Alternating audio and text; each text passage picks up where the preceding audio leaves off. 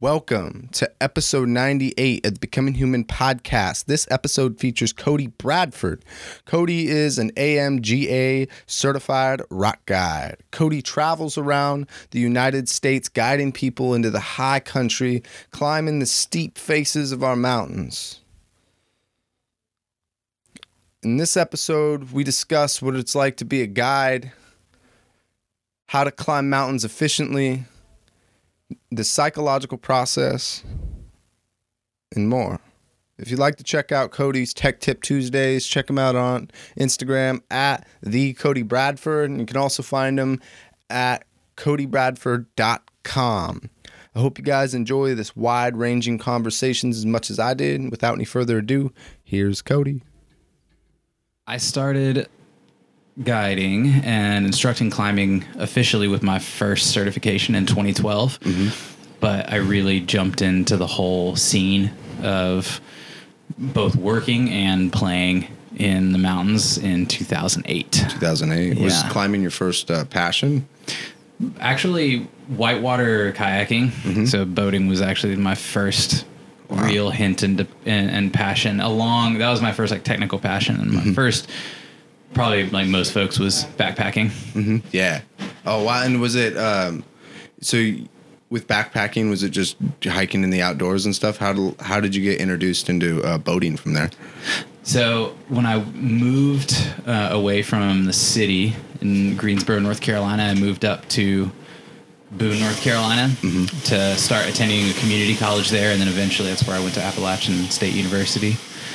And I needed a job in order to pay tuition and make and pay rent. So I, after a bunch of things that had happened, I'd been in the music industry for a hot second. That wasn't much of a hot second. It was a very faint second. Would you play when you were doing music? I was a bass player by trade. Yeah, wow. I picked up a lot of instruments, but bass was always my favorite.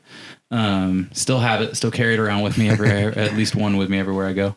But I wanted to be outside, and I don't know what that draw was. I don't know what that, I don't know where that drive really came from. I needed something different. I needed a culture. And so I wanted to work on a farm, and there was a listing for a farmhand. And I met this fella by the name of Brent Cochran, who owns Shady Grove Gardens and Nursery in Boone, North Carolina. They grow flowers a lot, but they also have a farm where they grow produce. Oh, cool. And he also happened to be this very prominent whitewater kayaker from the 80s and 90s. Oh. And it was just by that relationship that I ended up discovering more about the technical components of what I needed to actually launch myself out there. I didn't have any knowledge of it. I just wanted to do it. And so he was my first professional source, an ACA trainer with the American Canoe Association. He was a wilderness first responder instructor because he was an EMT. He had all this prowess. He was my introduction mostly. Yeah. And from there, I just met a bunch of people. That's cool. And was there some point where you had to stop doing other things to spend more time doing boating, for instance? My time was very free. I mean, I tried, I didn't do so well in high school. And so I was trying to do really well in college, which fortunately to my delight, I ended up doing well. But other than that, I spent as much of my time as possible going out and exploring. A lot of that was spent by myself. I'm a bit of a loner. Yeah. And a lot of that was spent doing that. So I didn't really have any other things to drop. I just had that open ability at that point. Yeah, I can share in that because I've realized all the sports that I do are solo sports with, of course, there's a community based around it, right? Like I do jiu-jitsu, I train with fellow competitors and the likes, and then we go and we compete. But it's all on me, and I don't really like team sports that much, and that's just natural, right? I just looked one day and I'm like, oh, I don't like working for people. I like working with people, and I don't like doing sports, in a group, but by myself. And I've just kind of figured out that I prefer to be by myself for pretty big swaths of time, and you know how it's like there's degrees of it where I have friends and they're like, I'd never go like, name any metropolis, but here like Seattle, right? Because it's like too crowded there. And I understand, but they like want to live out in the wilderness all the time. I can't relate to that because like while I like to be alone, I love like having big chunks of being alone and then being immersed in like in people, whether it's like climbing community or jujitsu, and like I love it, and then I get tired and I go off and think, I think that I like actually being immersing myself in around people, but the huge voice in my head has always told me you don't like being around people.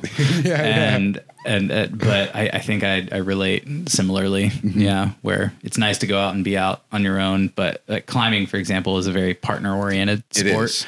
And, while it's definitely possible, just the other day I went out, up to the early winter spires on my own just to go play. And that was great. Yeah. But it also is a little boring. It's hard to, it's like going bouldering, which I don't do much of, but it's really hard for me to motivate and want to do anything. I usually just sit down on a pad, try one thing and go, wow, I'm really bored now. Yeah. So that's how I felt with, when I was doing like comparing like running to jujitsu, is I realized that I needed different mental systems in order to be able to run trails, because I could run downhill. It's a lot of fun, like skiing downhill, right? You get in that flow state and you're just moving, keeping your feet underneath you, avoiding rocks. And like when I go uphill though, all I want to do is like quit. And I've had to trick myself, park at the top of a mountain so I can run downhill, and then the only way to get to the car is up. So like, but within jiu-jitsu, I have these people around me, and like my business partner, my training partner, right? He's the same weight and same size as me, and we compete together a lot and at all these tournaments. But when we get to grapple each other, he motivates me so much by that competition. Or when I'm grappling like alongside one of my other friends who's further behind me, it definitely is difficult in solo, even backpacking. Cause like I'll go on these longer trips, right? And backpacking's worse, not worse, but harder for me than running. Cause running, I'll do like a 50-mile loop in a day. Right. And with backpacking, it might be stretched over like 3 days. And that feeling of alone sometimes is like hard to bite. I like being alone, but then when I'm out there, like, do I really? Yeah. Yeah. That's where a lot of the whole idea behind Tech Tip started was because I was by myself, and part of being alone means I get to think. My brain is always busy. I like arguing with myself and debating with myself and playing devil's advocate for myself. Yeah. And that's where that idea actually came from, was actually just, I by myself, and I was asking myself the question of, well, principally, does this make sense? And I said, I think it does. And so originally it started out as this, I wanted to ask people questions and say, principally, how does this make sense? And then of course that eventually evolved into you can't answer questions all the time because it's overwhelming and you have other things I had to do. So it eventually changed, but that was where it came from, was just being alone. And that's why I think part of why climbing took over so much, other than the river almost killing me, was it was this kinesthetic math problem that not only you're out climbing, and that's the thing that we all know about and talk about, but also behind the scenes, all of the little technical jingly jings and all the things all over your harness and everything. I love it. Yeah. So cognitively, how do we use this stuff, and how do you use the mountain too? So what do you do to manage risk? And then all of that all came from being out on my own and just playing with stuff and thinking about it. And of course, mentors being like, Cody, that doesn't make any sense at all. Yeah. And okay, recess. So for your learning process, do you prefer to be given like information and then go off alone to be able to integrate and learn that information and then come back for feedback? Like, do you know what I mean by that? Or do you prefer to be like in a community learning the whole time? Like within a group? I think the former. Because again, being in a group is hard for me, and I don't totally know why that is. Maybe I just have inherent social anxiety in certain formats. Yeah. And I think problem solving raises my stress levels, which is funny because I worked for Outward Bound for so long, and that's kind of the whole point, or at least it's part of the point. And to move with community, but I do think that I learn much better going out and trying and testing things myself when it's feasible. And then coming back and receiving, hey, I did it this way, or being one-on-one with one of those mentors, early mentors or early guides in my life, and saying like, hey, what do you think about this? And then giving me that instant feedback of, well, I think this and this, change this. Course correct. Yeah. Yeah. So going out, playing with it, getting feedback later. Because being in the group, I feel like it starts to, for me, it always got muddled, and I would never know okay, well, what am I doing? And yeah. Yeah. I've had a similar experience to that too. Is like, and I'm learning it more because when I was doing sales and marketing for like a startup, right? If I were in the room and trying to learn something, it would probably take me twice as long. But for me though, like on my personal things, like I have the social anxiety, like, oh, I wonder if they're watching me or if this is the right way. Like I'm questioning myself. Whereas like if I were by myself, it's just, I'm just in the process. It's easier for me to be present, so to speak. Totally. I suppose. Yeah. I also think I want and maybe you feel the same way. I want everyone else to be happy with the work that's being done. Yeah. And the things that are being figured out. And I want them to make sure that they're empowered. And I want to, and then before I know it, I'm like, well, I haven't thought about the problem at all. I've just spent all of my time thinking about how these folks feel about it. Great guide though. Which actually worked out. I think, the filter kind of, it all filtered down, and now I'm down here in this like more purified career of mine now. Hopefully that's what I've done. Well, I think that's the beautiful thing, because like I work with emotionally and behaviorally like delayed or children. They just struggle with their behavior, right? Certainly. And I work in the school district, and they'll like, so you try to get them to do work and stuff. They try to run out of the classroom, or like younger ones bite you, older ones hit you, and you have to be able to navigate that and like teach them how to manage their behaviors so that they can learn the things to help them, right? But it doesn't obviously seem like that. So I try to have, like, at least to them, because it's like, you're trying to get me to do this work. It's like, I want you to be able to read so you can do whatever you want, basically. And with that, you would take that person who has like the student I'd work with is very aggressive, right? It's a one-on-one. So I work with this kid throughout the whole school year, every day.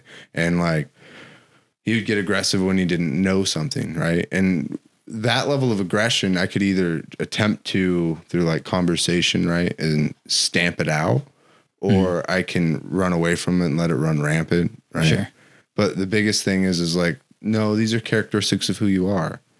Like you have this ability that can be used for good or for bad, right? Not to sound cliche, but with his aggression, it's useful, right? It's not inherently bad. It's just the way it's used. And that's how, like, for me, I have like, I'm self-conscious and stuff, and I have like some level of anxiety, right?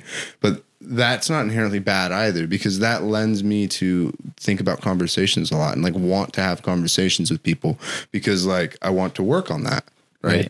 And that I'm able to channel that in a constructive way that makes me feel fulfilled instead of like paralyzed and debilitated. And that's where even like with climbing has been super helpful, and it's almost targeted, because I'm the kind of person where I would defer to the other person to make a decision. So I decided that it's important to learn to be a good lead climber, because I shouldn't be deferring to another person for, advice unless I genuinely don't know what's going on. Right. It was literally out of habit. I've had moments where it's like, I know what to do here, but then I defer to you, and to my detriment, I guess.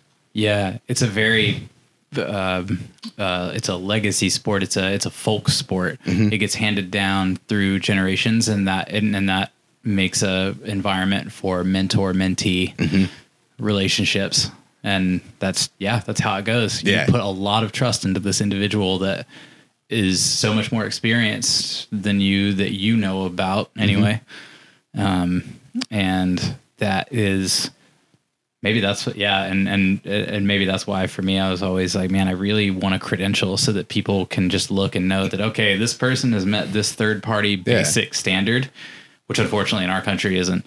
Most people don't even know what that base standard would be. And I can't blame them. It's not like, it's definitely not their fault. It's just the nature of it in this country. But I would, because I just didn't, I needed all the information first. Hey, before I jumped into anything, I wanted to know, well, what have you done? What are you putting me on belay with? This pitch is very hard for me. There's a real possibility I'm going to fall. It's overhanging. So it's exposed. I'm scared. I need more information. Yeah. Which is funny because then I would get on lower angle stuff. Of course, things that you're comfortable with, where you don't, but you still have very high consequence for falling. You're just not likely to fall. All of a sudden, my need for knowledge goes down, and so I'm much more, trusting of people. And it's funny how that doesn't ever change. Wow. Yeah. But yeah. Because exactly who you are, right? It's still, despite like any of your development within your skills and interests, like you still are exactly who you are, right? Yeah. It doesn't really human change. Condition, right? Comes into climbing and all of a sudden it becomes dangerous. And so managing that human condition of like cognitive dissonance, groupthink, and all these other things that, it becomes serious. That's really cool. And then you use like the technical aspects, right, to be able to navigate that, right? Yeah, which for me is really fun. And I think that it's easy for me being between the age of 18 and 40 years old, straight white male. Yeah. Seems to be something that we really like to do now, but I joke a little bit, but I think that is a large part of my demographic. Which is totally fine. I think that's totally fine with me. But, and I think that it is it's an entire, it's almost like its own sport in a way. I love to climb, and I think I'm a pretty good rock climber. Yeah. Enough that, it gets me by. No one's going to be interviewing me because of my climbing ability, though. Yeah. But the technical aspect could almost be its own sport in a way. But the nice thing is that for me, it just puts me in better and bigger terrain more efficiently. And that's why I like being able to use those things, because for me, it's just about going out and being out there and just moving and seeing different stuff. I always want to know what's around that bend. Yeah. And what's going to get me around that bend is maybe if I just use this tool in a little bit different way. See, I like that, because that's where my relationship with ultra running has grown. Is like, I like backpacking, but I like to backpack when I'm doing that to go to a cool mountain to climb. Like, sure, I can't do it for the sake of it. Well, I can, but I enjoy running more because I enjoy being able to see that same landscape, thoroughly, right? And I'm able to see more of it and be out there more. Right. And that's mainly, it doesn't even come from actual running, because like I'm quick hiking on most of the ups and just running the downs. And a lot of it comes from just my efficiency, whether it's like hydration or fueling, right? And also what I carry on me. And, I can cut sleep. I can sleep on the side of a trail with like a rain shell and then a jacket and a flannel underneath, and just stuff up. And when I do that, without all that weight, I'm able to move more, right? And that's where I valued the stuff that you've put out for Tech Tip Tuesdays, because being a single father, like wanting to get out and to do multi-pitch, it's like, I'm not necessarily trying to be as fast as possible, but I'm trying to be as efficient as I can, or I'm trying to learn to be, because I don't, amateur, but so I can see as much of that wilderness and be out there as much as I can. Totally. And it also helps too, because as I go along and learn more of a technical aspect, I become more and more secure and confident in climbing, but not just in climbing. And I'd say, like, for me, life in general. Sure. And it's that's actually starting to become more apparent to me, and what I'm hoping to do from folks who are specifically following my channel or my page is that I would say at least half of the questions I get aren't necessarily about the tools that I'm presenting, but it's about things like, how do you do a multi-pitch transition? I'm like, well, that really depends. And, and usually my answer tends to be, it really depends. Yeah. And you really have to go out and just practice those things. And what I'm noticing is that there's a dissonance, and I apologize if I'm changing the subject, but that just spurred this in my mind of, there is a dissonance between, so people come onto my channel, like wanting to just know things. And really at the beginning of the day, or the beginning of me running the page, it really, and I think it's, to an extent, it's still this way. I want people to have, come in with a background, and then hopefully they're looking at the skill that I'm giving and using it because they are aware of the context it could be used in. And sometimes I have this fight with myself of whether or not I should put a tool up, because what I've been doing more recently is just using like kind of cool tools that really you could use anywhere. I mean, it could happen at any time. And recently, though, I have there have been a couple tools that I've given where, I mean, one I even put a disclaimer on because I was like, this really is rare. You shouldn't have to do this kind of thing. But it was a request I got from several people, so I did it. Wow. And then what I realized after I put it up was like, wow, I not only did one, I don't think I did that well but I also realized that this is inappropriate to put in a 1 minute video. And so, yeah, I have this fight with myself recently of whether or not I should put things up because and the reason I brought it up is because what you just said about, for example, wanting to go on a multi-pitch route. And I hope that I'm not giving out information that's going to put people up there and then get them in trouble, because the tool works. Principally, it's all sound, but I always do I run that delicate arc of, all right, is this, when have I crossed the line where things are, someone's going to use this? And then I usually tell myself, well, then if I'm not doing it, someone else is going to put it out there who, and I don't know this person. And I don't know who this person might end up being, but I at least know that I've been checked by a third party. I also know that I've run this by a lot of colleagues who have much higher credentials than me. And I just, want to make sure that's a thing. It's interesting because I didn't think about that until now, which is, if I were to give advice in jiu-jitsu or ultra running, you just might have a tough day at running, or you might have a tough competition because the submission or whatever you're doing, like an arm bar, and the way you're setting up the arm bar, it doesn't really work. It's kind of silly, right? And and you trusted me, and I broke that trust, and that sucks. And now I've lost my credibility. But in terms of climbing, if the information isn't correct or the consequences, right, for the application of the information is a lot higher. Yeah, which is why I will say that at this point, there's not very many things that I have up that couldn't be used in almost any situation. That's interesting. And I try really hard to stay away from certain. You'll notice that I don't have a lot of a ton of things about, for example, bailing or rappelling, because there are just so many things that can happen. While descending only accounts for about a third of all incidents, it's actually more leading experiences that account for more incidents, and that can be on snow, ice, rock, whatever. But I don't have a lot, just because the consequences can just be much more dire. Yeah. There's no protection system in place necessarily, other than just the anchor you're on. It's the end all be all.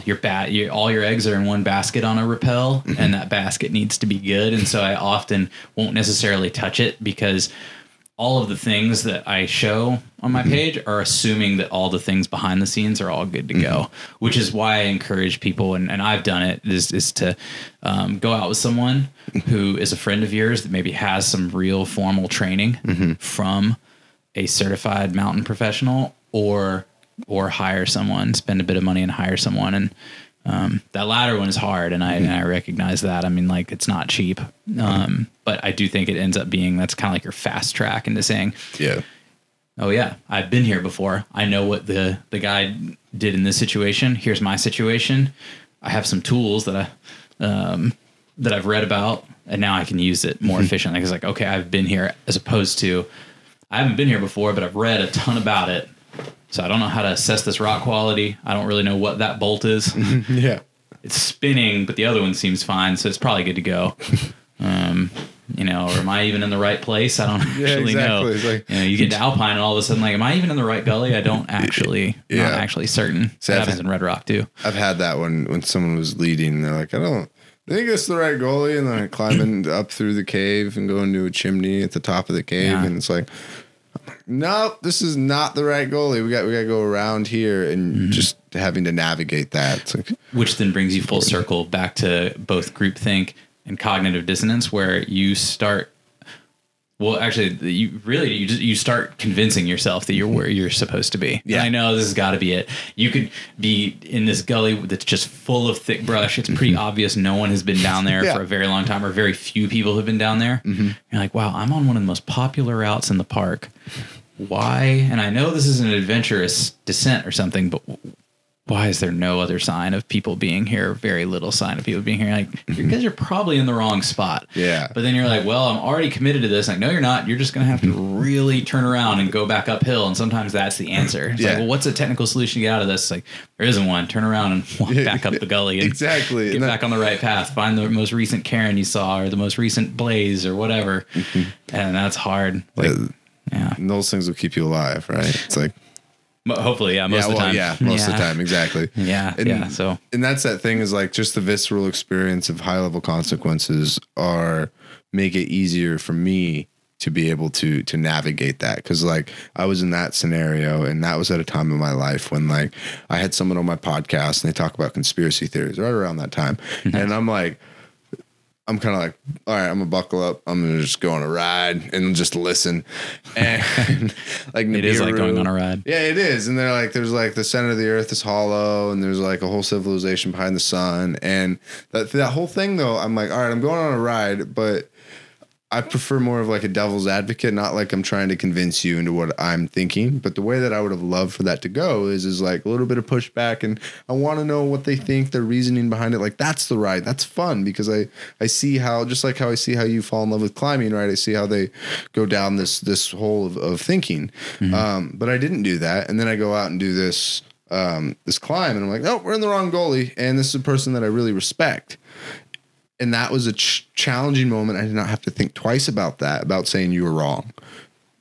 I think it's over this way. Like, let's talk about this and go. And that's helped, because now like I feel, not directly from climbing perhaps, but from a variety of things that I'm doing, it's becoming easier and easier for me to just like actually have an honest conversation. If I disagree, or if I want to push back, because like I don't want to die, or I don't want to go up the wrong route even. Yeah. Which is, that's really similar to when you're, a lot of the conversations I get into on the internet with individuals, whether private messages or out in the comment thread. I really appreciate all of the comments I get. Everyone asks me, how you must get trolled all the time and stuff. I'm like, not really. No, people ask. I just think people ask really good questions. I mean, it's strange. People are very civil. When people aren't civil, and I say, hey, can we keep it civil, please? I mean, so far everyone's been very responsive. Oh, it's great, and it's good, and I appreciate that. But it is really fun to go like down the Facebook rabbit hole and like go to REI's like most recent posts about anything and watch. And look at the comment threads and saying like, I really want to go in here and play devil's advocate right now, but I don't think that's just it. This is groupthink like at the extreme right now. And it was really funny. You said conspiracy theories the other day. I was out driving, actually on my way up to Washington, and I had this thought bubble pop of, man, like comment threads about climbing on the internet are what make me understand why conspiracy theories exist. Because one person will say, oh yeah, and this is why I always do this, because like this other thing never works. And then just enough people, one or two people will be like, yep, I completely agree with that. Or you just like look at the likes on the comment, and that was enough to all of a sudden now that's what the conversation becomes about. And I'm like, wait, hold on. First, none of that makes any sense. Wait, what were we even talking about anymore? This is, where are we? Where did this? Yeah, where are we? And it's so funny how humans are. We need, and I'm just as guilty of this. I am certain, although I hope I'm getting better. Is that one? We have opinions, and we need people to know about those opinions. Yes. No, that's. I mean, I do think that's partially it, but really, what it is. We can only take in so much information at once, and so when someone gives us a bit of information and they say it in a way with some vigor and it gets a little bit of attention behind it or a push behind it, it becomes easier to believe. And that's where groupthink really starts. And that's the human condition, because all it takes, like I'm not a very good skier, but I'm trying to get better. When individuals are going out skiing in avalanche terrain, and everyone's talking and everyone ideally is looking around, at the hillsides around you, like looking at snow conditions, looking for evidence of how is like the sun affecting things. Anyway, skiers are listening to this going, "Oh my God, Cody, don't talk about skiing." But anyway, the point is though, is that people do that. And all of a sudden, that's what we're supposed to be doing. But really, you're staring at the tips of the person's skis in front of you, and you're talking, and maybe you're getting into a heated debate about something, and you forget about the context going on all around you. And then all of a sudden, you get to a decision point because you haven't been paying attention, but you have no information to go on that decision because you've been talking the whole time. And that's great. I mean, that's part of it. But this is the difference. Like that's cragging talk. You can have cragging talk. That's great because the approach. There's a bunch of other people out there. And it's great, which, by the way, I love. I love sport climbing. But then all of a sudden you go up into the mountains, and then now you're making real decisions. And then before you know it, I haven't seen a Karen in a while. Okay, well, Cliff's out over here. Oh, Cliff's out this way too. How did I even get here? and then, I think it's over here. Well, no, I think it's over here. Okay, yeah, that looks good. Well, let's go down that. And then before you know it, 3 hours have passed, or maybe hopefully not that long, but like an hour or two has passed, and and now you have to reverse your course. Yeah, because someone had an opinion, asserted it. It sounded good, and because of all the effort it would take to remember even what the first context was, you won't go back to it, and then so you end up making this decision, which is how accidents happen, right? It's like this buildup of things to create this perfect storm of an accident, which amazingly accidents are rare. That is very amazing. By the way, they're not rare enough that they're not a concern, and but that's how they happen, is that all of a sudden you just convinced yourself into a conspiracy theory. Yes. You walked yourself right into it. Into a cliffed out conspiracy theory. Yeah, exactly. And you convinced yourself of your own conspiracy. Have you found yourself in a similar situation to that, where you caught yourself getting caught up in like the moment, right? And losing track of like paying attention to the context and all the signs that you have to? Yeah, on little and big scales. I was on a route in North Carolina, and it's called the Broach, and it's this beautiful overhanging jug hall that goes out this perfect crack, and you don't climb it like a crack though. Your feet totally disappear, and you just have about like 3 feet of this bit of rock to work with this beautiful crack that you can put your hands into. And it's awesome. And it's just such a good position. And I was so distracted by knowing that crux was going to be up there that I knew it was like, it's not, there's no defined hard section. It's just, you got to save a lot of energy. Well, so I was just gassed and ready to go. And I psyched myself up. I think I had the Crystal Method playing on my phone. And I go up and I'm moving quickly. I'm trying to climb quickly. I'd never seen it before, but I was so psyched. I was like, I know this part is actually pretty easy, and I'm just ready to get up there. And then before I knew it, I looked back down, and I'm starting to get into where it starts to remain sustained. Your feet start to disappear a little bit. I'm starting to place all my crux gear. But then I look back down at my belay, and my rope is running, I forget exactly how far, probably 15 meters or so, 10 to 15 meters back to the anchor. And there's not a single piece of gear in, because I was just or maybe I had one stopper in or something. I hadn't placed anything. And I was like, my gear was great. Yeah. But I'm like, wow, that was terrible risk management. Oh, yeah. And then I went through the entire crux thinking about that. And of course I couldn't pull it. And I blew off of it each time I tried. And getting back on the route is quite difficult because you're just out in the middle of space. Yeah. Wow. And it's nothing. The position is heroic. I mean, the climbing itself is nothing heroic. For me, it was, and I really enjoyed it. But yeah, I look back on that and go, wow. So between me and the ground, I mean, I was in ground fall potential. I'm 2 pitches up, but not really. Yeah. You know, this is North Carolina, and yeah, things are tall, but they're ledgy, and so I mean, I could have theoretically, if I had fallen before I got my 3rd or 4th piece in or whatever, and I conceivably had ripped those other pieces, which unlikely, but could have happened. I could have hit the ground from all the way up there. Ooh, I mean, it would have killed me, you know, and all because I convinced myself that where I need to focus on is like the client, and I'd forgot is the end, and I'd forgotten to protect the pitch. Wow. Yeah. That's So enough. It sounds like it must have stuck with you. it was, yeah, it did, because nothing happened, right? You can't really tell your brain that like, this is really important with any kind of meaning beyond like, just, I should really remember this. Fortunately, I mean, I did. I mean, I took pretty hard on myself in that regard. And afterwards, I was kind of like, wow, that was really stupid. That was really, really, really dumb.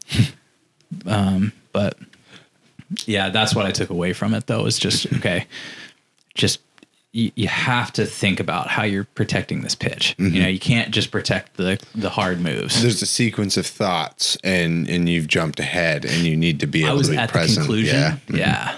Yeah. I was at the conclusion, I needed to be in the process, which Arno Ilgner would say much better than me. It's always important to be in the process, though, man. Yeah. And how's your self-talk? Have you often had positive self-talk, or have you struggled with self-talk in the past?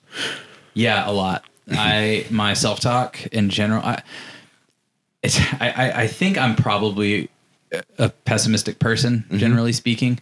I would hope that I would consider myself realistic. And I don't know, I'm still examining that, I think. But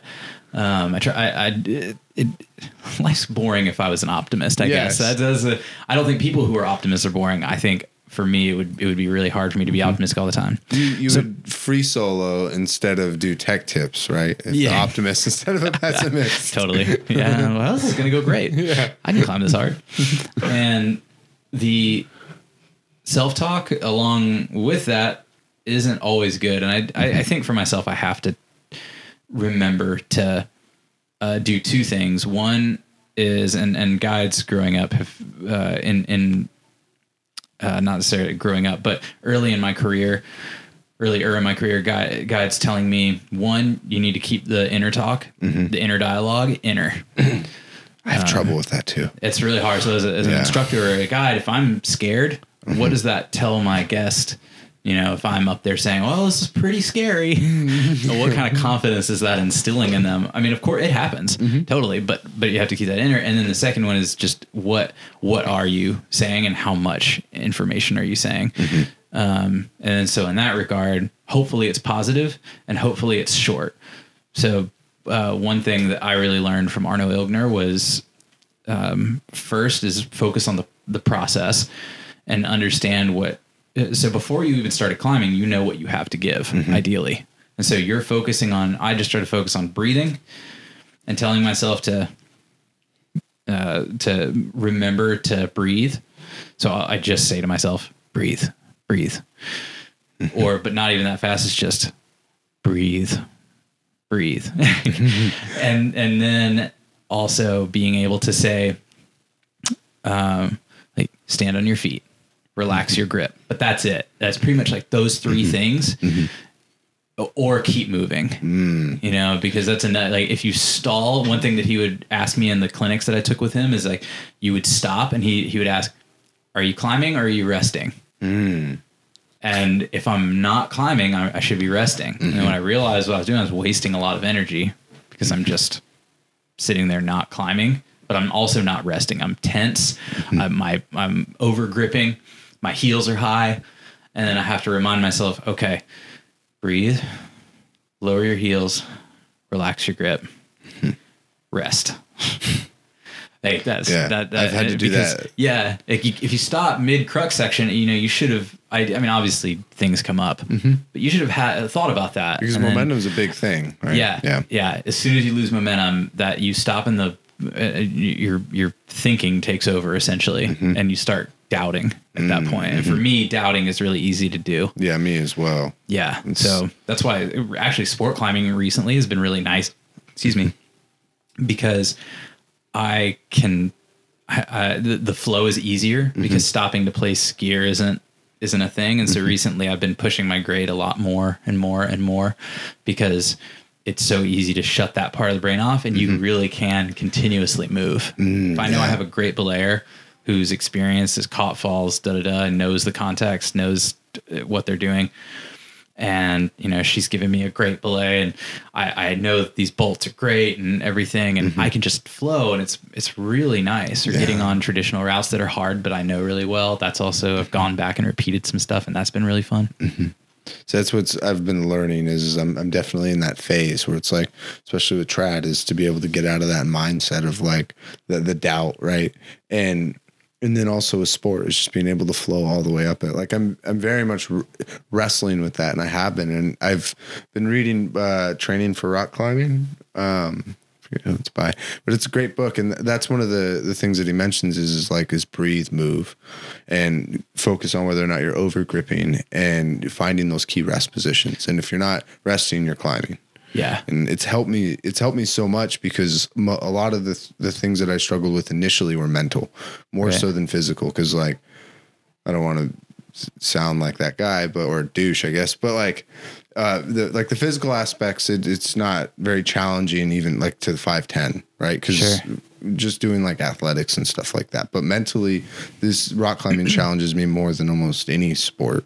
Because like a lot of the other things I can kind of get away with, like running, you know, if I'm like doubtful, I just keep running. But like rock climbing, I can literally get into a adrenaline state, like freeze mode, right? Like that happened to me on my first climb where I'm like halfway up and I'm climbing and then I stop and it's like, I want down, but I have to have these conversations to push myself up. Yeah, totally.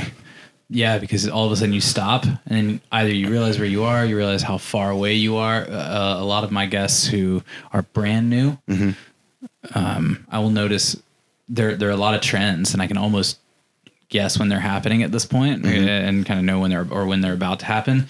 And you can watch people, and I of course I did this too, but you watch an individual approach, and maybe even we can all still notice it in ourselves, those of us who do climb quite a bit. Where when you're looking up at the route, if you catch yourself looking at the end or looking how far away the anchors are or looking where the anchors are, all before you've even looked at the opening moves on the route. And it's been pretty funny. I've even recently caught myself because I'm like, wow, I really want to on-site this route. That'd be fun. And just the other day. And I looked at it for a little while and I thought like, okay, I think I know what I'm going to do here. And I had never looked at the first 15 feet. Yeah. And then I started up it and I was totally off route. Oh, wow. I was like in nothing. And I'm like, wow, this is really awkward and hard. And someone goes, yeah, it starts over here. I was wondering why you were going over there. I'm like, oh, because I forgot to look up. And I bet that book that you were saying too probably doesn't focus on, it doesn't say like, oh, now clip here. It's talking about movement and climbing. And I do think that that's also a lot of times what's happening with individuals is that they're focusing on the climbing, but they're also really focusing on all the stuff that's going on that's not climbing. See, that's the thing that I found interesting was they made a distinction in the book about footwork and how like most climbers, especially new climbers, have terrible footwork. And if you were to work on that footwork, right, you'd be able to jump the learning curve reasonably well. But the most important thing is when you place your foot, to watch your foot placement and to think about how you're going to place that foot, watch it for precise placement, and then move your eyes to either your next foot or your next hand, right? As opposed to what most people do, which is like, oh, I'm going to place my foot right there. Okay, start placing. Where's my hand going to go? Sure. And like that's you're not able to climb to your potential with that footwork. Yeah. Because eventually you probably can develop that sixth sense. I mean, I think to an extent I feel that way, but it's funny if you don't start that foundation, that's what you lose. But if you also are thinking, where's always seeking the next big hold, and you're going to overreach, you're going to lift your heels. All of a sudden, and then which is going to cause you to breathe more heavily because you're straining harder. Now that breathing more heavily makes you tense. Now that tensing makes holding on a lot harder, makes even standing harder, which then makes your brain think more and strain more. And all of a sudden, before you know it, that leads to, X or whatever. And that's when you start getting into run out terrain where maybe the climbing's easy or something. I mean, those things can't really happen there. Yeah. It's funny because we even think about a lot of like low fifth class terrain of like you shouldn't be falling in that terrain either, ever. But also you probably, ideally you're not, getting gripped. But yeah, what I was saying there was just, breaking up the climbing and then all the stuff going on behind the scenes is not climbing. I really think people start climbing I think people start focusing a lot on, I should start leading now. And I think that's great. I mean, that's awesome. And people getting their first lead in, that's a big deal. Yeah. And I think that is the coolest thing. And I don't want to take that away from anyone. I do think people put undue, and I'm one of them. People put undue burden on themselves. They feel like it's all right, it's time. I got to lead. It's that time.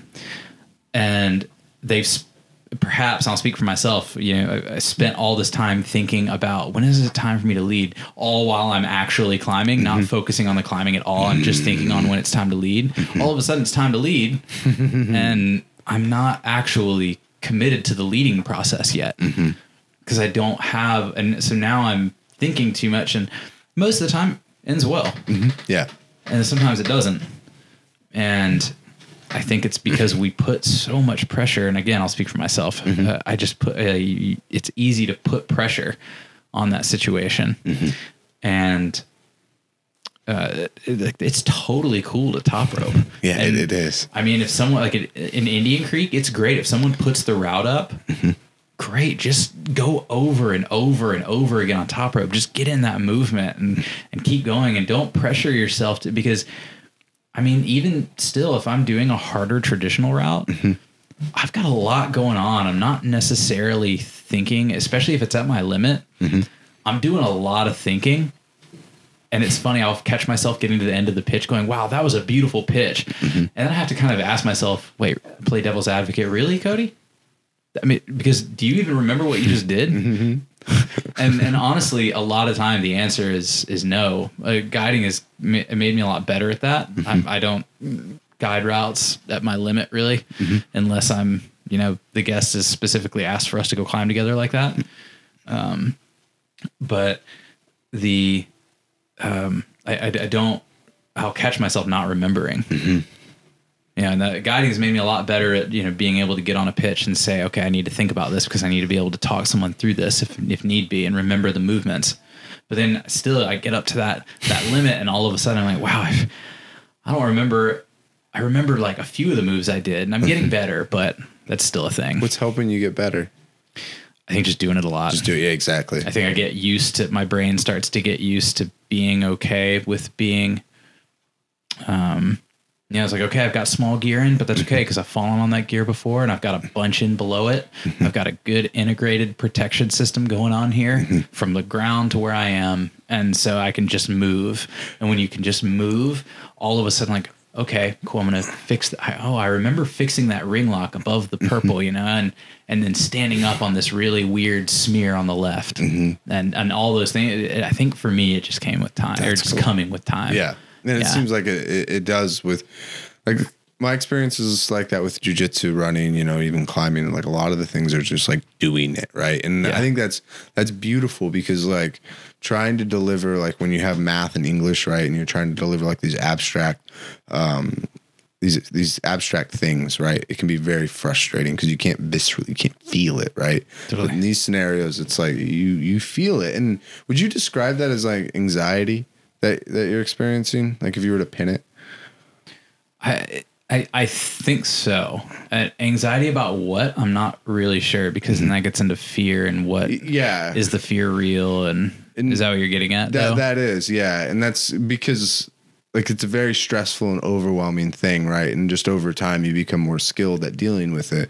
And I mean to keep bringing it back to that, but do you feel anxious similarly in like life?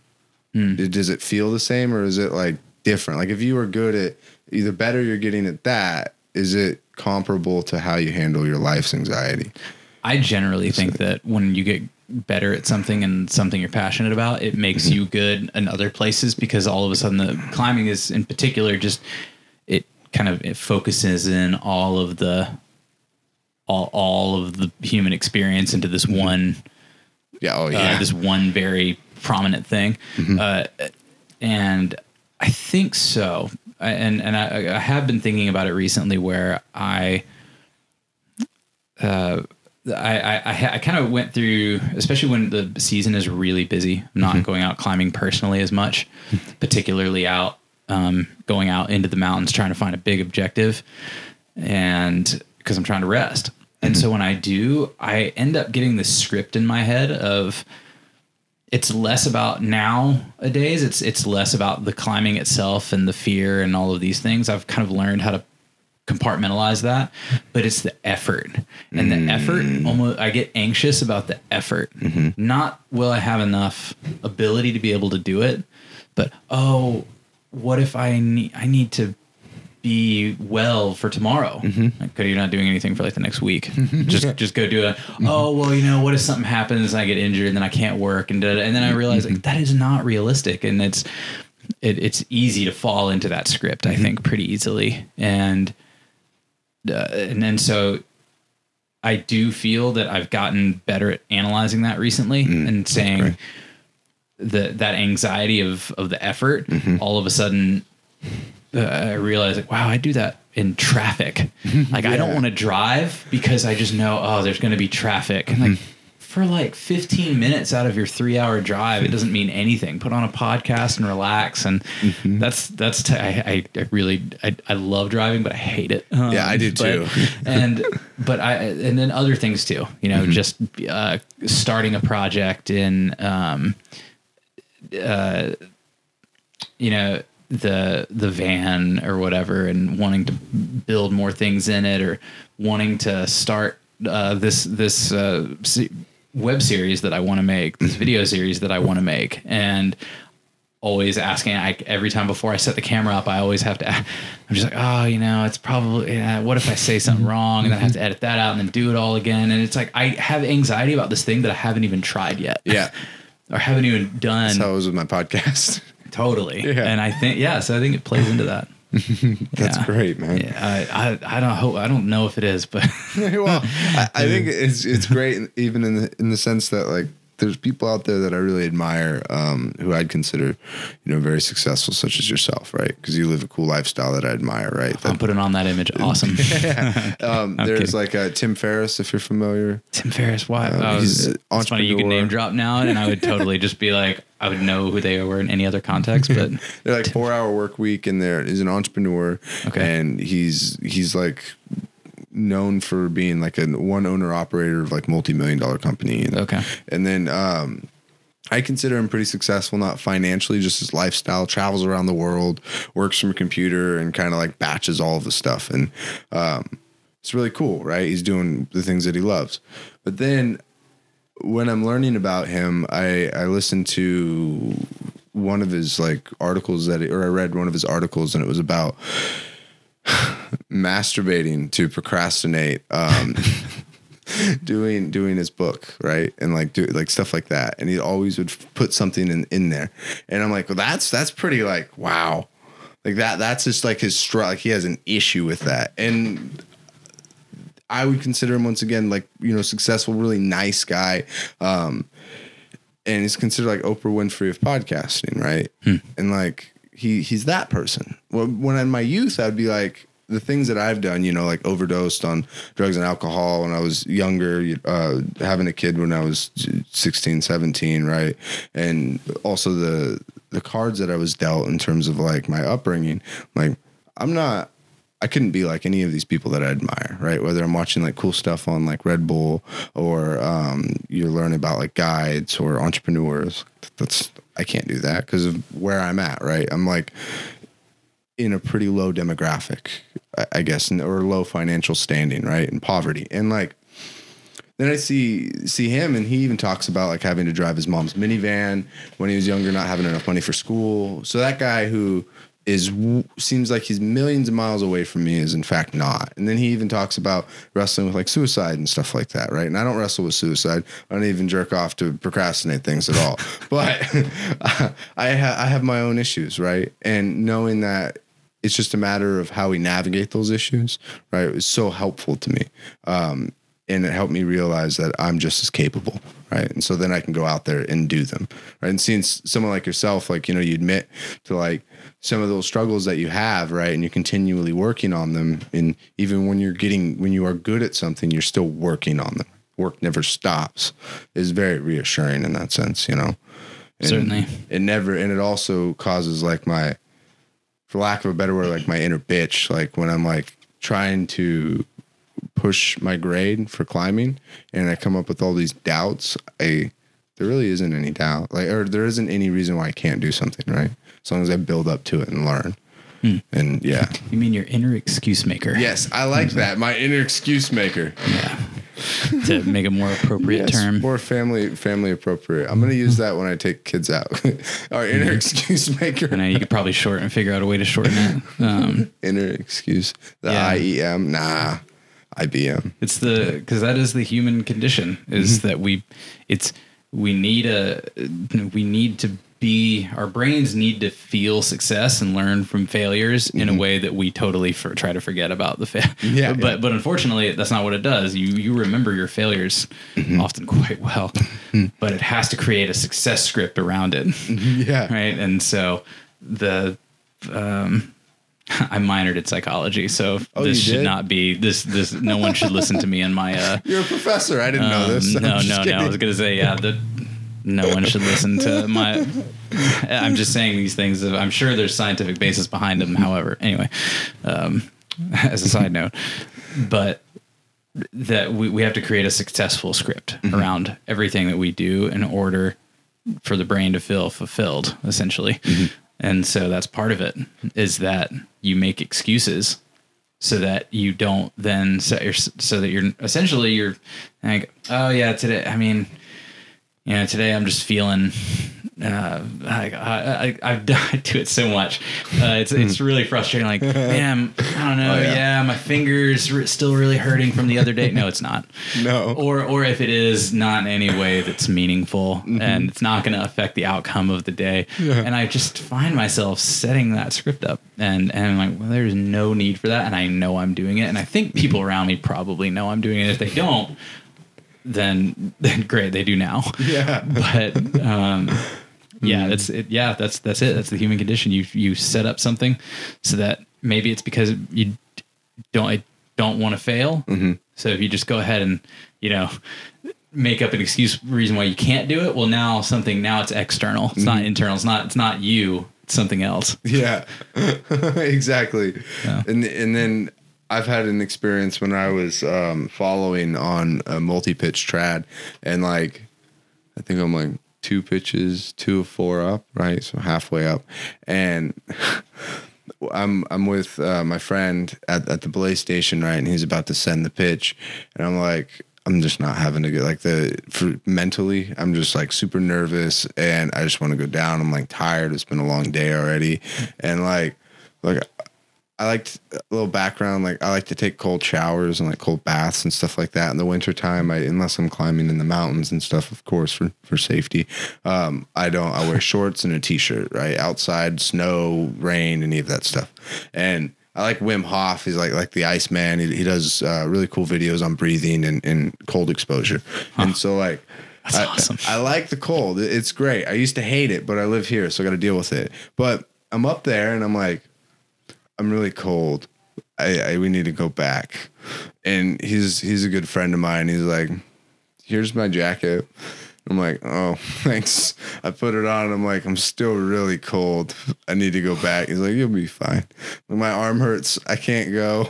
And I just come up with it was the lowest of lows. And I just come up with all these excuses. I also probably would have been that way, though. Yeah, really? Yeah, I see. It's like, this just isn't fun. Yeah. Like, someone help me out of this. I'm not even about to have fun. It's about to get harder. Yeah. I'm just going to get colder. Yeah, exactly.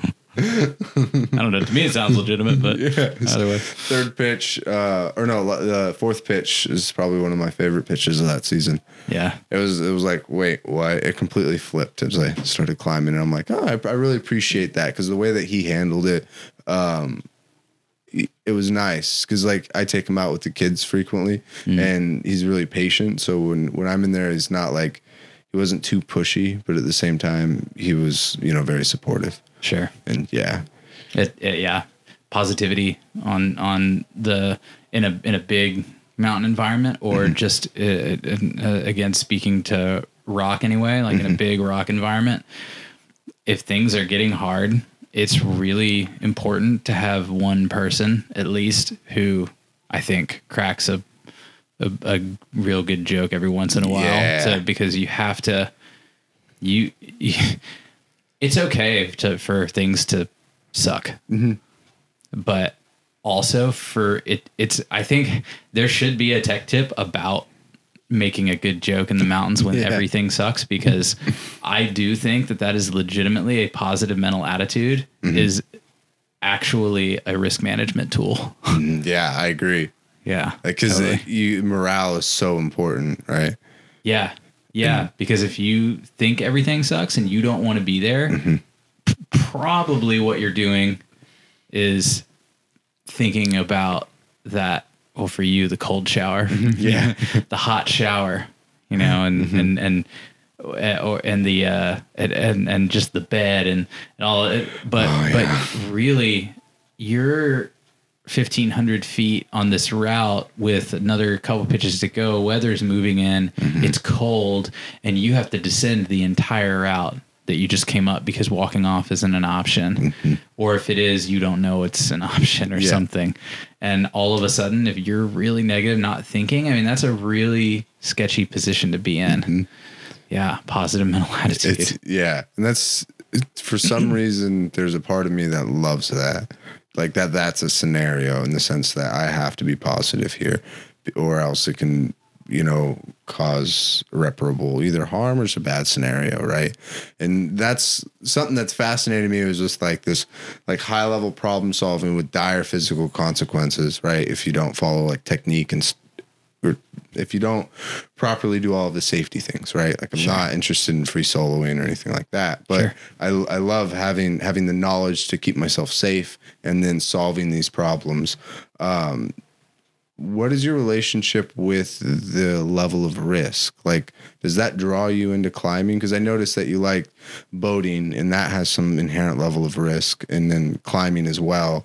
Does that ever play a factor in it, or do you just deal with that? Like you climb and you're like, all of these doubts, and you're just going to try to push it past and climb for that feeling that you love. Like, do you know what I'm trying to say? Yeah, I think so. And for risk is funny because it's always a sliding scale. And particularly for the types of climbing I like to do, of going out and pushing out into big objectives, risk is on this invariably sliding scale. And even going cracking, you can make it a sliding scale as well, but you have to mold around the risk environment that you're currently experiencing in that moment.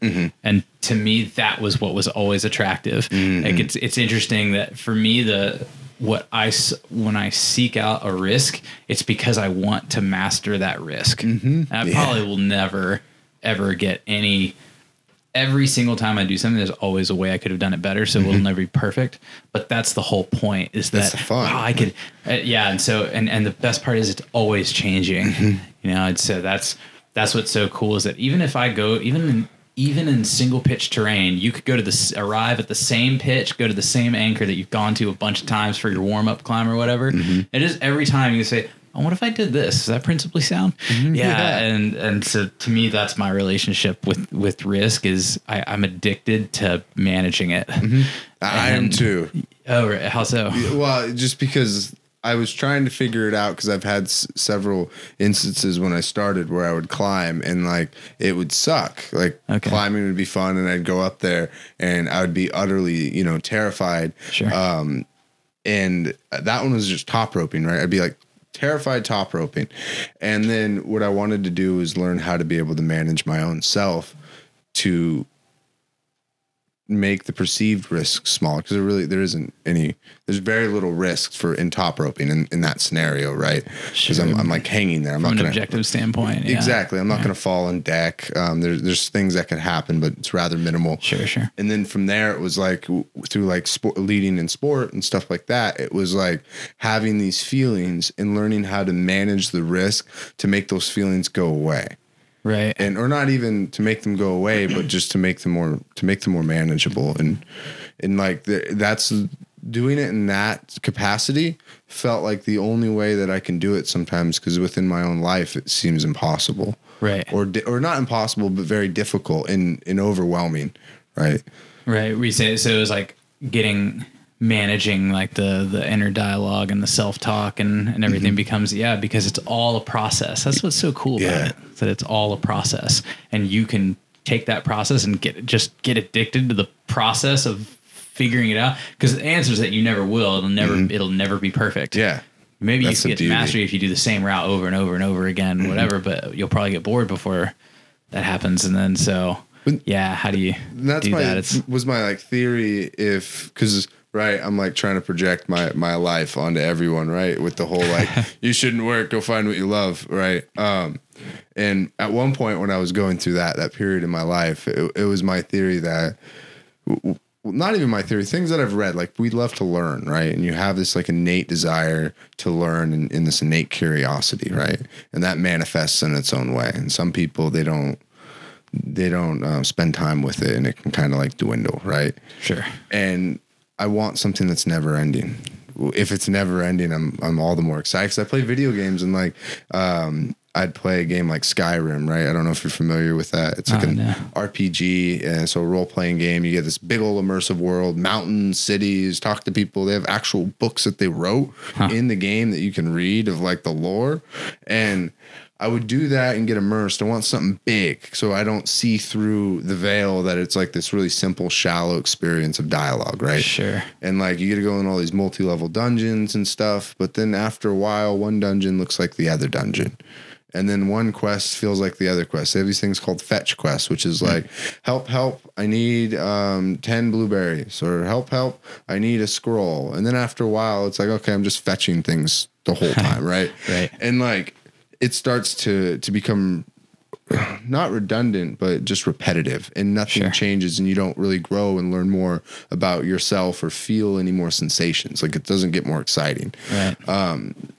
And with like climbing, in this sense that it's like never ending, right? I don't even want mastery. I want to be in the process. I want to live the process of like climbing, being with my son, or like drawing even, and just be there with no clear end in sight, right? And no clear beginning in sight. Just climbing without having to think about, that's the crux move. Just right. Yeah. I mean, it's like an astronaut trying, or the first time humans looked at the moon and said we could go there. And then finally the people the astronauts get there, and now they look around like, wow, there's like way more. That's kind of like climbing, you get to the top of your first route or something, or maybe you tie in for the first time, whatever your like quote unquote top is for the first time. And then all of a sudden you're like, oh, this doesn't end here. It just like, there's more stuff up there, or there's more stuff over there. Oh, there's more stuff in the next state, in the next country, over the ocean. And then, I mean, there's ice climbing, there's rock climbing. Yeah. There is no end. No. I mean, even on one pitch of rock climbing, you're like, okay, I did that crux this time this way. I'm going to do it this time. I'm going to do it this way. And just, I mean, it's unreal. Like I was focusing on this technique last time. I'm going to focus on this time. And yeah, it just never ends. No. And it seems like it's a very, or it could be a generalized experience across all different disciplines, right? Yeah. To where like if you were to pull back and look at the psychological process and the physiological process, like what's going on there, it's something that I even feel like I said before, running and jiu-jitsu and rock climbing it's different things in different extremes, right? But same overall. Yeah. You mentioned earlier that you might not be the best best climber for the grade, right? But you're very good at like having the technical aspects of like rope management and the likes. How did you come to realize that? And what is also, as a follow-up question to that, what does success look like for you as a rock climber? So for when I don't know if it was a realization. I just kind of, I mean, so for me, climbing hard was an expectation in one way, in that there was an expectation from just my certification. So I wanted to become a certified rock guide. So I went through all the levels of the courses leading up to it. And in each one, it required a minimum standard of being able to climb. So finally, to get your rock guide, it's a minimum of being able to show up on site, a grade 4, 510 plus traditional standard, and an on-site 511 sport climbing in like single pitch terrain. And I knew that was the standard going up to it. And so that's what I make sure to maintain my abilities at, because if I'm going to market myself, then ideally, ethically, I'm keeping myself at that standard, because that's the standard expected of me. And so beyond that, everything else is just great. That's just higher risk management standards for me, because your movement is, I mean, as what most people don't consider, and myself included, of course, is that your movement is your primary security. Everything else is a backup at that point. Honnold doesn't need a backup because he is so good at what he is doing. Brett Harrington, she is so good at what she is doing. She can go to Patagonia and solo some insane Patagonian formation solo, free solo. The risk is relative at that point, right? Yeah, exactly. And so that's the risk. So knowing that actually is kind of cool. And so you can pursue that. But I think really for me is just, I don't have an innate desire to go out and climb hard. The next goal for me isn't, I mean, don't get me wrong, I'd love to be able to show up at Namaste on the Namaste wall in Zion and be able to on-site the 12A, the classic 12A there that everyone does, which is, I believe that is Namaste, because it looks so pretty in pictures. That's all I've seen it in. And I want to be able to do that. I think I can do that.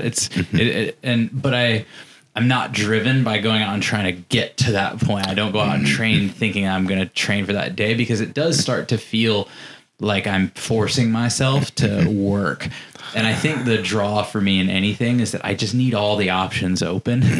Yeah. And so for me, I know that just because of my physical abilities, I'm not going to be anyone who is sponsored or known because of their great climbing abilities. I mean, there are people who are not known who climb so many people who climb so well and not just climb hard, but are diverse and climb really well and are amazing mountain athletes in general. And they are just not known at all. I've met so many people like that over the years.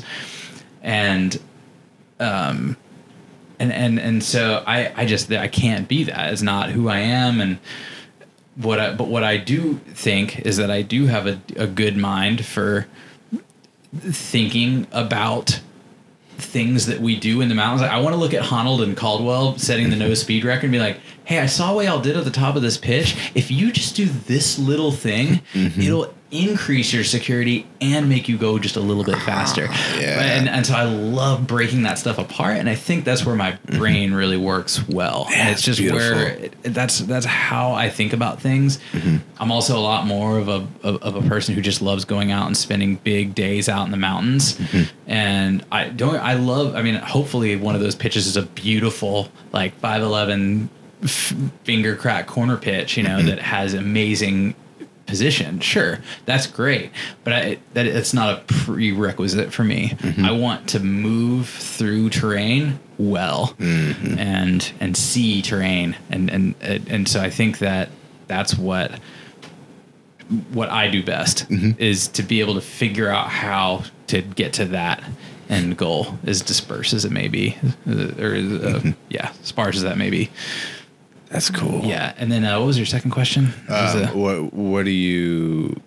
What is a successful climber to you, or what is being a successful climber like to you, right? Yeah. For me, yeah. So for me, it's being successful means that I have gone out and I had an objective.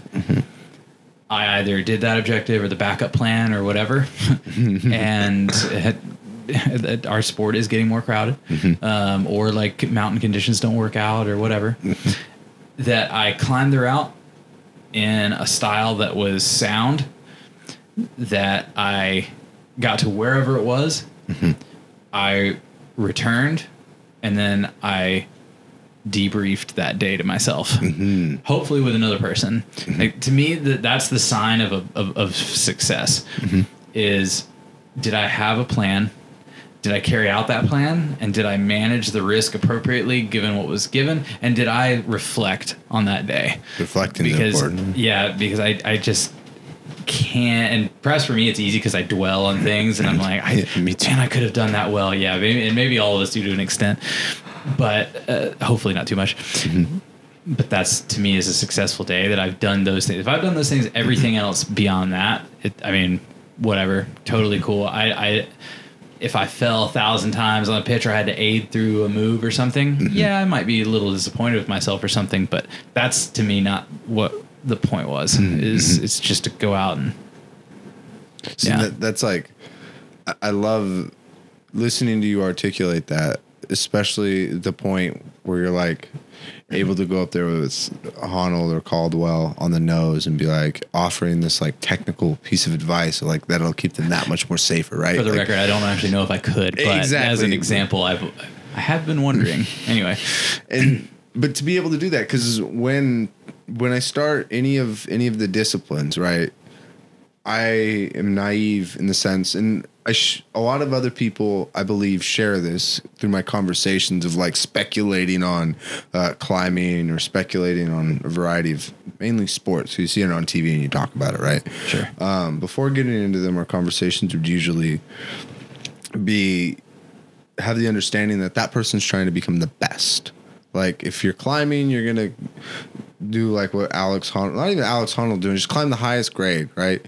That you possibly can, and that's what the pinnacle of that pursuit is like. And then you go over to like jiu-jitsu, right, where you're doing these martial arts competitions with people all around the world, and the pinnacle of that is being the best in your weight class, right? Sure. And then the pinnacle for ultra running is perhaps if you do ultra running, you would do the big races and become, number one in that, right? Like sure. That's what you work your whole life towards, or these years that you want to dedicate towards that sport.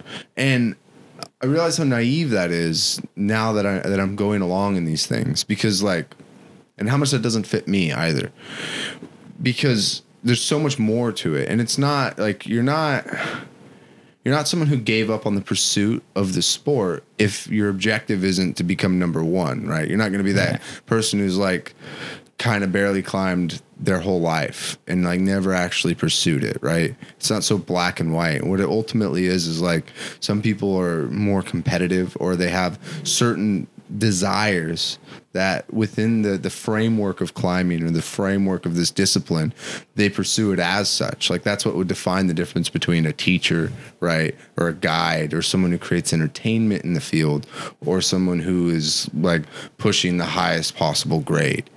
And all those things are like not even successful, but are very fulfilling and very valid and very beautiful for what they are. Because like for me, I have that friend who's training in jiu-jitsu, and that's all that he does is jiu-jitsu, and that's very important to him. And I love jiu-jitsu too, but he's like surpassed me technically. Sure. Right. And like he competes, and he's competing at larger and larger levels. All his momentum is building behind him. I compete too, but it's very evident the difference there. And like I spend a lot of time on strength and conditioning and working on mobility, right, for climbing and running and jiu-jitsu, and it shows in my jiu-jitsu. And I'll have conversations based around like how to have like wellness and how to recover from injuries. in terms of jiu-jitsu, but in terms of competition, they'll go to him. And at one point I would be like, oh, I'm doing something wrong. I'm not being a good jiu-jitsu player. I need to fix something so that I can be competitive. But ultimately I realized that is not like my honest desire. Like I have that ego and pride, what you were mentioning before, right? With your accident. Sure. Pride is like speaking loudly. But in my heart of hearts, I know that I really don't have any interest in like besting another person. And even with like climbing, if you were to ask me if I wanted to do some like really beautiful, like multi-pitch alpine, right? And it let's say it's like a low grade, right? And it's an easy. It could be like a warm up, right? Yeah. Or I can go and do like sport and just like highly technical, right on the edge of my grade. I'd much rather do the trad. Like I know that for a fact. Some days I might want to go and really push it, but I'm way more interested in doing these like beautiful aesthetic experiences, you know? Right. And I've had to come to terms with that because I'm like, am I a loser or am I not willing to work hard? But I do work hard in my own context for my own reasons. Right. Because we're all, and in climbing specific, although I think the climbing community is really good about this actually, comparatively anyway, because we can always do way better. And I think we should, but we always compare ourselves, right? It's just that, again, that's another part of the human condition is being able to have a reference framework to work with. And usually in a activity, climbing, rock climbing being an activity, who are immediately, if you said rock climbing to anyone, including climbers, you generally, if it's a person that comes into your head, it's probably someone from media, right? Yeah. And it's an extremely unfair. Yeah. It's totally unfair to ourselves because 99.9% of us won't do those things. And not because we couldn't, but just because like all the factors didn't line up to put us there and probably won't. And so the comparison is just so, it is so lopsided that, I mean, climbers, you'd think, I mean, even if it wasn't all dudes and stuff, it's still just all like a bunch of white people out like climbing, right? And so what does that say then to, you know, someone who is black living in, you know, New York City of like, whoa, like sure, like you absolutely can point out examples, but again, it's just who do you have to look up to? Not just in physical capability, but in other ways too. And again, climbing actually, I think, addresses these things a lot faster than other industries do. Not always, but I think in a lot of ways, especially with a lot of the folks that I interact with on Instagram. But I think that's the easy thing to do is to compare. And unfortunately, a lot of times that's what we have. And then so the whole culture then starts to revolve around the grade that people are climbing at. Like climbing, I probably said it a bunch on this, but like, oh, climb hard, I climb hard, I don't climb hard. That because I mean that doesn't even mean anything, and especially coming from me as a very objective person, I want to be objective anyway. I don't want to abbreviate anything. I want to say exactly the whole word, no matter how many syllables it is, right? And so that's then very funny that I say something so so blah as climbing hard. That doesn't mean so anything. Truncated, pretty because much. was it overhanging a jug haul? Was it what was its grade? Was it a grade here? Was it a European grade? Was it this? Did it have cramps? Was it ice climbing? Was it rock climbing? I mean, it doesn't, because it depends. It all depends, which then again brings me back to all of it. Specifically my tech tips and everything. It all depends. It just depends. There can't be an answer for everything. And just like what we were just saying is that there can't be one example that we all look up to and say, this is a climber. It's not, not one person is the climber, you know? And so going back to comparing ourselves, that's hard to do sometimes. And so becomes easy to just develop a culture around those few people. And that's now what we're talking about. That's how we frame the conversation. But really, it's going out into the mountains and having an experience. And I mean, look, now I just made a rule. But I think what I mean is that it's just all of it. It's everything. It's all encompassing. And what you do with it and what anyone else does with it, that is just completely up to them. But there is no end goal. There isn't. It's whatever you want the goal to be. And those individuals who are famous too, often they are pretty humble about it and just say, like, I don't know, I'm not very good at this or this or this. I just happen to be good at this one thing. It's like, oh, it's an accident in some fashion. But we don't hear that part either because people aren't good at quoting those things. Yeah, precisely. So tell me, how afraid were you? How scared? See, when I mentioned that, like that dark side of that entrepreneur that I looked up to, none of that was ever revealed in regular media. Right. It was I listened to it all on themselves. podcasts. Because the podcast long form, so he'll have podcasts that are hour, 2 hour long. And with that, and also the blog is the same thing where it's super long form instead of having these small little bites where you're like, here's the highlight reel of my life. Because that's like as a kid before all of the like this kind of media, like on demand media that can be user generated content. All I would hear were highlight reels. So I'd hear like you'd see Alex Honnold. I mean, the movie did pretty good at like, showing life, right? But if I were to just watch the news and never watch the movie, I wouldn't have known there's some things you have to contend with. I would have been like, oh, that's a really strange human who I can never be like, but he's just really good at this little thing. Yeah, really, you're probably like them in like 85-90% of the ways. Yeah. It's just like you probably look a little different. You don't solo 13A, and you don't have yeah. But mostly everything else. Hey, you wake up in your van and eat muesli or whatever. Like, or you wake up on your apartment floor or whatever. You do whatever it is you do. It's like, I mean, all those other things. Yeah, you're probably a climber at heart. Yeah, it doesn't really exactly. matter. Yeah, and again, that's why the climbing community is so wonderful because it is. I mean, it's a. Yeah, we get a lot of stuff wrong. I say we, I mean, I can speak for myself again, but I do think, it's like the climbing community gets a lot of things wrong, at least from the perspective of like climbing media and everything else and how a lot of the top climbers will portray our culture. But a lot of stuff, I think, is done well, too. And I think uniquely, like climbers tend to be, like Chris Kalous says this all the time on the Enormocast, but like climbers tend to just be a cut above. I mean, yeah, obviously climbing is popular now, so all of a sudden, sure, there's a lot of negativity. You go on the internet, but man, at the Crag, I just don't see all that negativity as much. No, it happens. It's just like on my Instagram account, I really don't get trolls and stuff. It's like mostly positive. Yeah, it's easy to like focus on like the bad stuff and say, I saw this person do this and they wouldn't, they were kind of being a jerk and playing music or whatever. Not saying playing music at the Crag's bad. But that's it really isn't happening that much. Yeah, it's like less than 10% or about probably even less than that. I mean, it's just it doesn't happen really because no one wants to be that person. Yeah. And generally, if someone's being that person, they're probably pretty receptive. Someone was shooting the other day at the Crag and over in Mazama, someone was shooting a slingshot.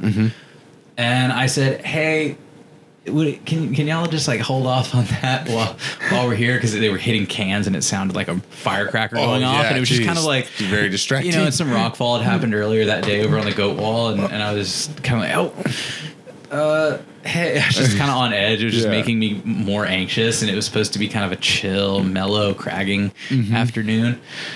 And they were totally receptive. Like, oh, yeah, absolutely. Yeah, sorry about that. Great. And that was all it was. But what I could have done is just go home and complain about that person and said, and they just wouldn't even stop. I'm like, well, it's because I didn't ask them. Yeah. But now And so, but anyway, again, looking up to people, comparing ourselves to people, it's both a positive and a negative in that, if you look at all their accomplishments, sure, it's really hard to compare yourself to that. And if you look at them as just a person, we can probably all look to each other as mentors and whatnot, and that's more realistic probably. I completely agree. And it's like 10 to the garden, that's the closest, right? Oh yeah. And so have you guided children before in rock climbing scenarios? Yeah, quite a bit.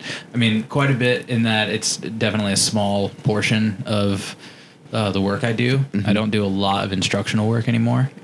Is that by choice or just kind of just by circumstance? Yeah, I mean in Las Vegas, there's only so many rock guides, and so we often get the individuals who want to go do bigger days, and so the single pitch instructors, which I also have my single pitch instructor certification, is the first one I got, but often they're the ones that are getting a lot of those individuals,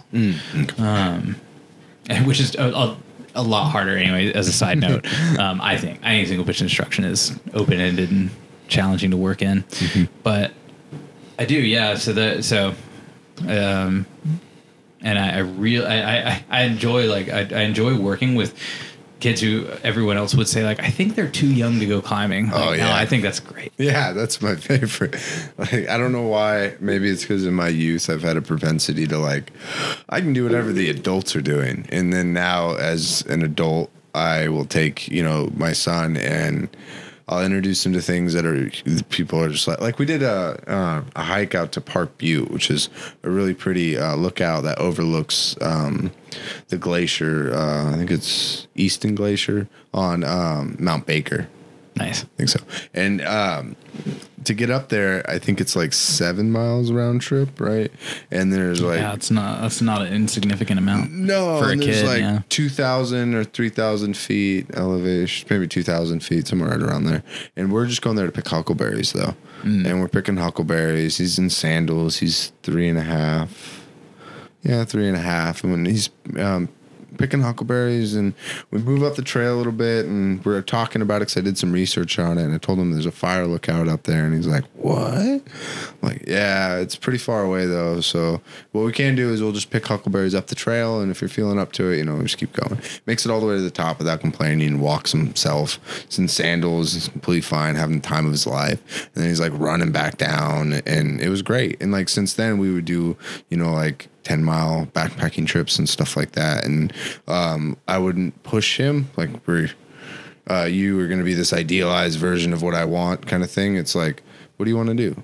And I'd let him kind of lead a little bit, and I'd provide safety and security with that, right? So as long as he's not going to die or anything like that. And we've done he's done a lot of scrambling and stuff like that, and I'll spot him as if he's bouldering, and learning to take risk essentially. Exactly. And that's where and I've been probably the biggest thing that I've done is encouraged taking very measured risks as much as a kid can measure risks, right?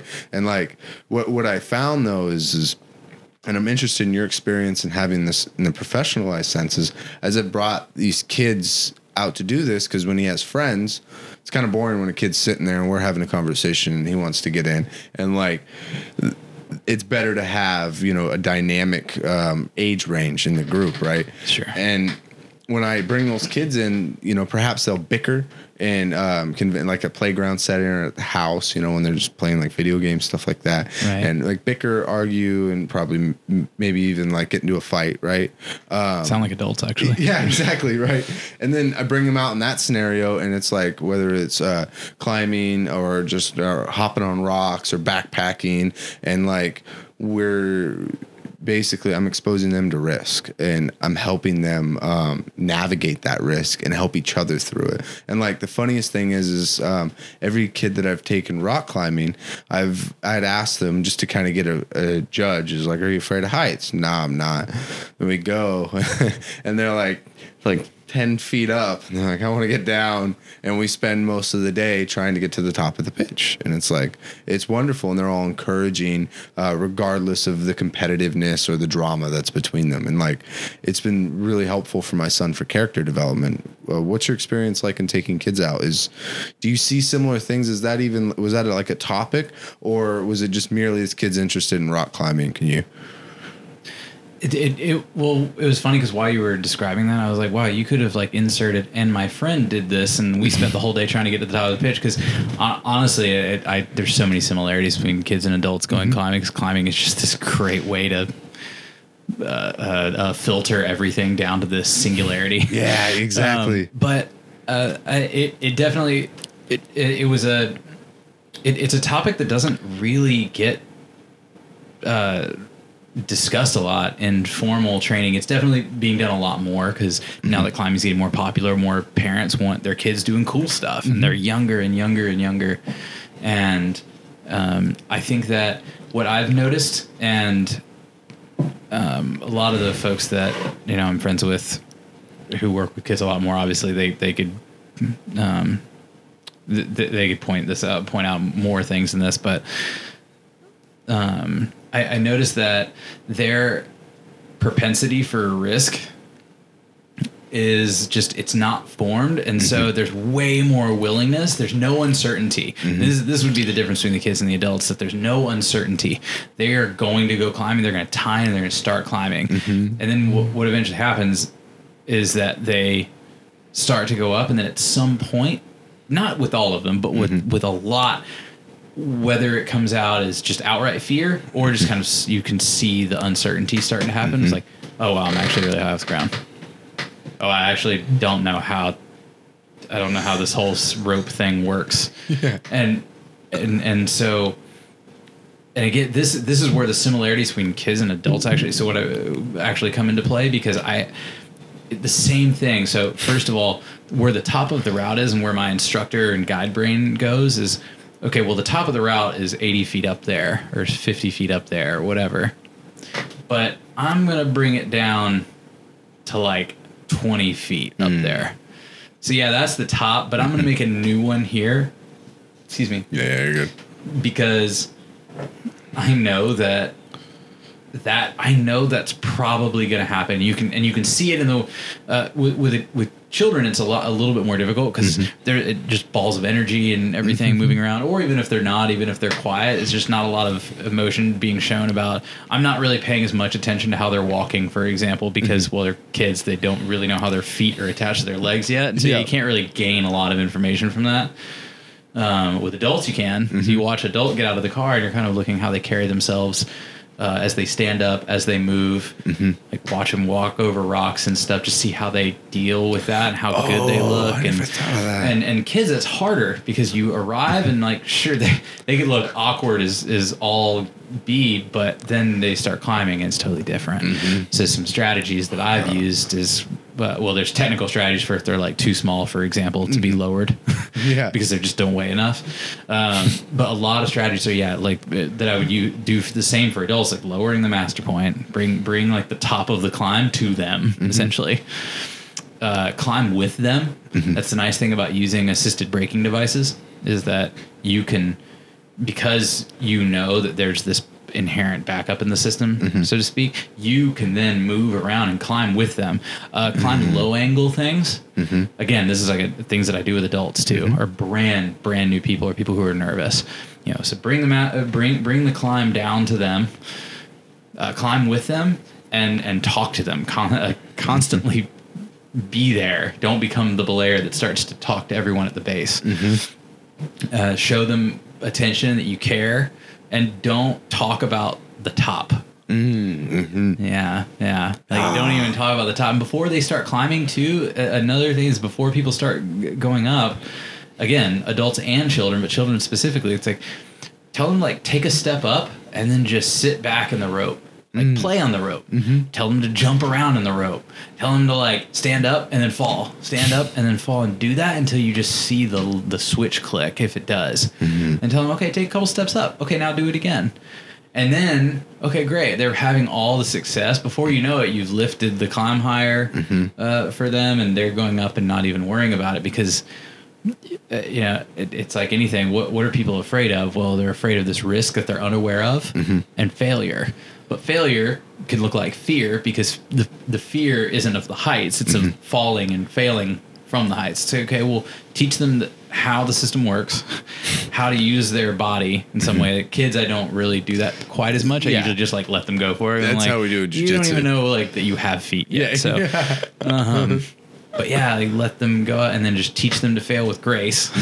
So like, if you feel yourself falling, just let go. And then from there, they can just kind of have at it. And there's other things as well. But The dialogue with failure is beautiful though, because like I said, I work with the emotionally, behaviorally, like I don't know, disabled kids, and that's the biggest thing is like the kid that I'd work with. Anytime I try to get him to do math or English, it's like, here's a math page. When you're ready to do it, let me know, and I'll read it for you. Right? He's in fourth grade. He can't really read, and I'm like, I'll read it for you. I'll do whatever I can to help you through this. And like whenever I have to tell him that I have to correct him and try to show him how to do it, he get really angry, and that would materialize as an outburst of rage and like trying to fight me. And like he gave me 2 black eyes once. But yeah, that was my fault though for not paying attention as much. But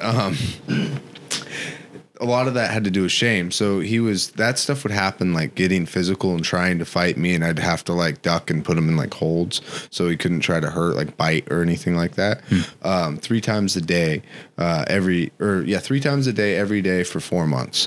And about 4 months in, it's like, all right, we're not going to do work anymore, because obviously this work's like causing you to have these reactions, right, of like insecurity, embarrassment, shame, and then and fear that's manifesting as anger and targeted towards me. And so like I don't work for the school district, so it's like, okay, you don't have to do work, it's fine, you're not going to get grades obviously, but it's okay.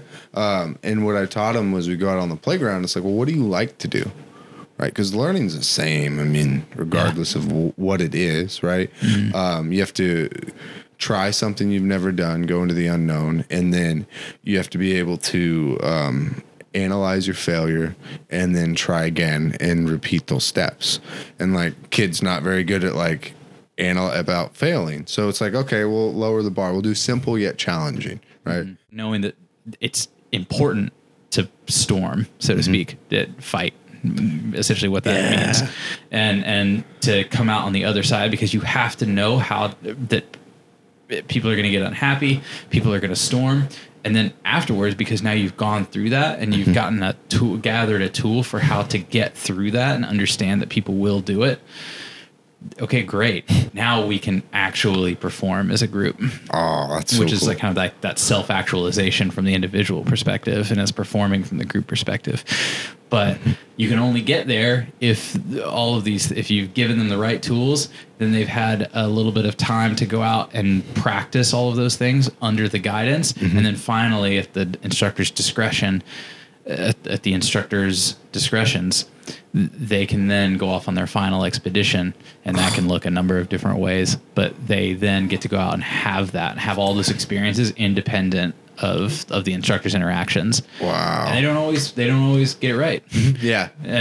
But that's also important. But that's what is so cool about working with children of any stripe, is that of any background, is just that there is this process that they all go through, and it's kind of cool that you basically have to tell them like, hey, yeah, you're like, how do you get someone, because you can't really always say it, but you're going to fail. Yeah.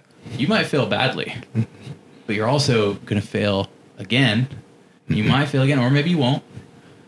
And you might not succeed, but you probably will. You can't conceptualize that to a child. And so that's why I couldn't handle as an outward bound instructor. It got to me. I didn't even instruct out in the field. I became just a climber for them after 5 years or 6 or however many it was. Because climbing is so black and white. Yeah.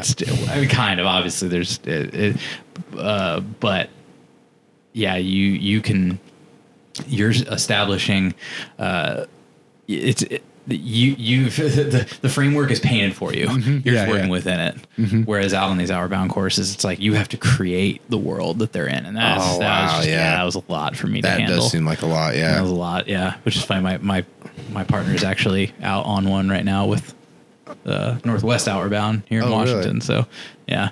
I probably drove by right where they were today. If I honked, they might have been able to hear me. Yeah. Anyway, that's working with kids. That's it's a big subject. Yeah, it is. That's really cool though, that you're able to discern like, okay, this is not necessarily like, this scenario is not what I want.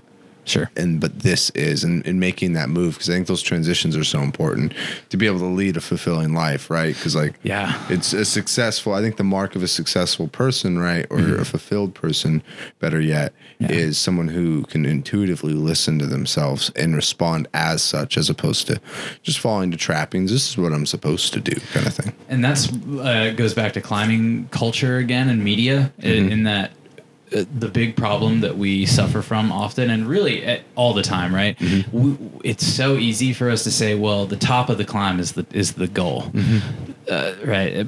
Or if you're looking in just the regular world, well, obviously getting a real career and doing this, obviously that's the goal. But because what we see in our media, and again, just I'll speak to climbing, what I know is that we see Sausage Julian being the first woman to climb 15A, but we don't see every single time she failed before that. We didn't see, I mean, although with Tommy Caldwell and Don Wallard, that movie did it pretty good justice. But even then, still, really imagine showing up to the same route for 5 years in a row from someone like Chris Sharma's perspective, for example, for 5 years, working the exact same route, falling off the same move, or at least the same few moves, for 5 years, or however long, even a year, just all the time. But you can't think about it. I can't even picture it. I don't. I mean, it's like trying to imagine size in space. Yeah, it's like, I don't even eat the same breakfast food for more than 5 days. I just don't. And so we are pretty bad at that. What our version of success is, we always see the end product, but all of the failure that comes, most things are going to be failures. Yeah. It just is. Now, our failures can be eloquent, which is you teach a kid to fall eloquently, or fail eloquently is how I like to put it. Because you're falling, and totally, that's failing. And I kind of try to use that terminology, fail eloquently, fail with grace. Don't claw your way, because how the system is going to behave when you weight it. Go ahead and actually fall. I want to hear the breath and the whole process of falling, and make it look good. Make your fail look good. So I think that is the part that's really important. Know that you're going to fail, and fail a lot if you want to do something. Yeah. And make it look good. When you fail, and obviously that's what does that mean? Well, it literally, just make it look, if it's falling, for example, don't suffer through it, expecting that, I keep falling off. Well, yeah, totally. So go up, try something new. If you fall off, great. If you make it, great. But as soon as you put an expectation on it, fall until it doesn't matter anymore. I like that. And because you even got me in the mindset too, where it's I sometimes get in the thing where it's all right, I need to keep increasing my grade. Totally. But no, I'd rather learn to enjoy the experience of that one climb that I do in that moment. Yeah. From bottom to top, and just be there the whole way. And when I fall, when I make a mistake, or when I feel like anxious or uncertainty, really, really feel that and really dig into it and know that this is it. This is it. Nothing else. And if you have a good grasp of where your climbing is, for as an example, and I know I solidly climb 5.8. I know I can climb 5.8. Any style, it doesn't matter. Doesn't matter the style. Okay, great. And say that person then I want to climb 5.10. That's my goal. Well, what do most of us do, and myself included? We go climb a few 5.9s, and we're okay, well, 5.9. No, go try the 5.10. Just go climb it. Yeah. Go climb it. Just go climb it. If you can top rope it, great. If it's something about leading or whatever, well, cool. Take the leading part out if you can, and just go try it. We'll just go do it. We in the gym or whatever. If you have a grasp, and obviously if if you climb 5.8, 5.9, and you go throw yourself at a 5.12, it might not look that pretty. I know because I did it at a gym recently. Yeah. I was like, wow, that was really dumb. I didn't even look good. But go reasonably try that. And don't, because what's going to be your expectation if you do it? You fail, yeah. I know I can't climb it. Yeah. At least you think you know that you can't climb it. But yeah, so you're probably going to fail at it. Well, great. So there's no expectation there. And man, it is great to climb with no expectations. That's so beautiful. Wow. Yeah. Yeah. So I think that's a great way to close it out. Is there anywhere that people can find you, Cody, and learn about your Tech Tip Tuesdays? Yeah. My Instagram is at the Cody Bradford. I promise I didn't mean to make that sound as pretentious as it ended up now sounding, but it's too late to change that. So it's at the Cody Bradford. Still, website's almost done. I'm waiting to put up my climbing media on it, but it is up in public. So I have a blog or two on there. It's codybradford.com. And, I don't really use Facebook that much, but I think those are going to be your two best bets. Yeah, all right. And I'll be sure to leave all the links to those in the show notes. Thank you so much for coming on, Cody. And I'll be sure to leave your most recent Tech Tip Tuesday, too, on my website. So should be good. Thank you so much for having me, my friend. Absolutely. Thank you, Cody. Thank you guys for listening to this episode of the podcast. If you'd like to check out more about Cody, you can find him on codybradford.com. If you'd like to check out his Tech Tip Tuesdays, you can find him on Instagram at the Cody Bradford. And I'll be sure to leave all the links in the show notes. And you can find us on Instagram at Becoming Human Podcast and on Facebook as well. All right. Enjoy your week.